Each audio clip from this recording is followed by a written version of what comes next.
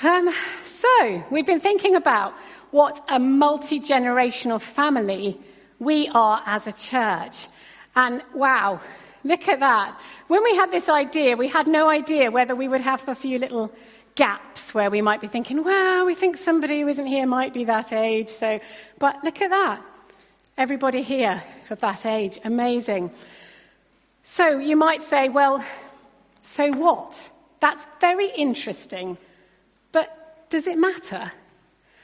Well, this idea of family is a really strong part of this letter to the Ephesians. And the way Paul uses it here in this passage is literally in the context of a domestic family. So what do families look like? So is there anybody here who is part of a family where everybody is the same age? No.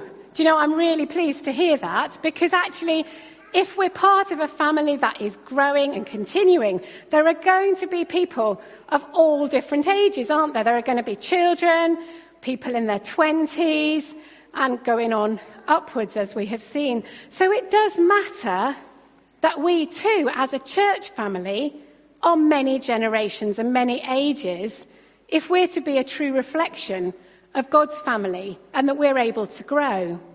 And it really matters to God too. In Ephesians chapter 3, verse 15, Paul prays to the Father, from whom every family in heaven and on earth is named. So family matters. So for us, we've seen that we are a truly multi-generational family of God. But what difference does it make to us as a church, as a body of Christ? We're thinking at the moment in our series about what is church. And over these weeks, we've learnt lots of different things. But today, I think we've learnt that church is what do you think, kids? Church, a family. Thanks, Suzanne. The church is a family. Now, what sort of family do you think we are? Do you think it means a family that argues a lot with one another? Is that the sort of family God had in mind? I don't think so.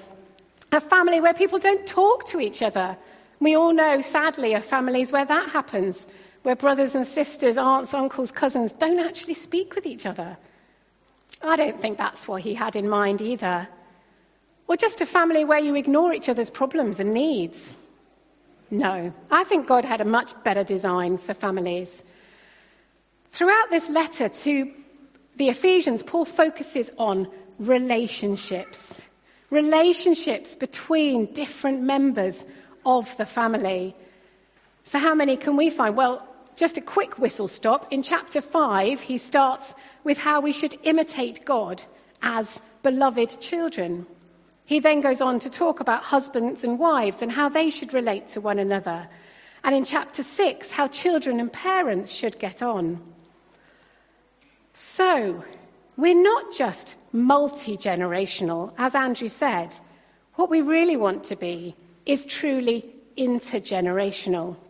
And it just happened, purely by chance, we'd already planned this service, that this week Suzanne had signed up to an online event organised by an organisation attached to Care for the Family and said, hey, anybody else want to come along? So Andrew and I joined up this week, and it was all about intergenerational family. And the fact that actually the intergenerational is about those relationships between the different generations. So being in a family is one thing. It can just be a fact. We are all part of a family. However, being in that relationship as a family is not simply a fact, and it can't be a passive thing. Being in any relationship is an active thing and something you have to work at. So kids, do you sometimes have to work quite hard at getting on with your brother or your sister? Yeah, oh, I can see a nod there. And grown-ups, do you sometimes have to work quite hard at getting on with your brother or your sister? Yeah, some of us have to work at that too. We need to be aware of one another's needs, and we need to treat one another with respect. Paul urges us in Ephesians 4 to treat our church family in the same way. with all humility and gentleness, with patience, bearing with one another in love, eager to maintain the unity of the Spirit in the bond of peace. That's what it is to be a family. We have to work at it, and it's not always easy. A short while ago, somebody shared with us their surprise that there weren't as many dissenting voices being expressed in our church meetings as they'd maybe seen elsewhere in other churches.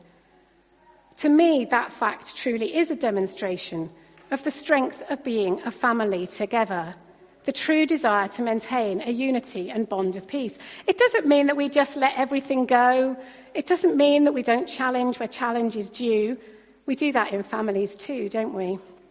But it does mean doing it in a way that recognises our shared family and our shared journey. What binds us together is far greater than what divides us. As Paul goes on in Ephesians 4, there is only one body. And recently we've seen an example of that being worked out in the city here.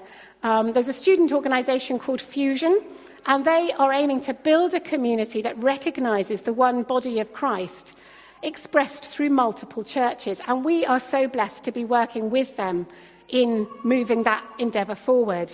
So if you're here today as a student, we want you to know that it is our desire to welcome you as a fully fledged member of our family, to become one with young and old in this community of God. So thinking about us as a community, us as a church, how is that relationship of family lived out? Well, for all its challenges, COVID has been a place where the strength of our family values has really played out. We did, and we still do, see different generations supporting and honouring one another, and not simply in a serving at church context. It goes way beyond that. Right from the beginning of the pandemic, we were immediately aware that strengthening those networks was going to be vital. Interestingly, just 2 weeks before that very first lockdown 18 months ago, we had a wider leadership breakfast where we looked at those connections within our home groups, like the mini family groups, if you like, and connections across the church family, to ensure that people were connected and supported. Little did we know just how important that was going to be, but of course, God did. And within a week of the start of lockdown, we had buddy pairings set up for regular phone contact for those who were on their own, cross-generational support to young families for doing shopping for those who were shielding or unable to do so themselves. And I can say it was truly a privilege to be part of a community that stepped up to being real family at that time of need.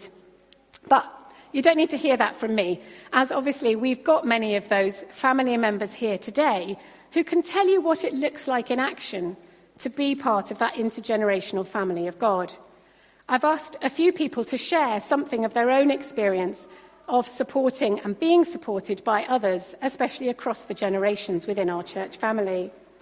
A couple have pre-recorded because they couldn't reliably know that they would be here this morning, but they really wanted to share. So we're going to start with those two, and then we've got a few people here who Suzanne is going to bring a microphone to share a few words.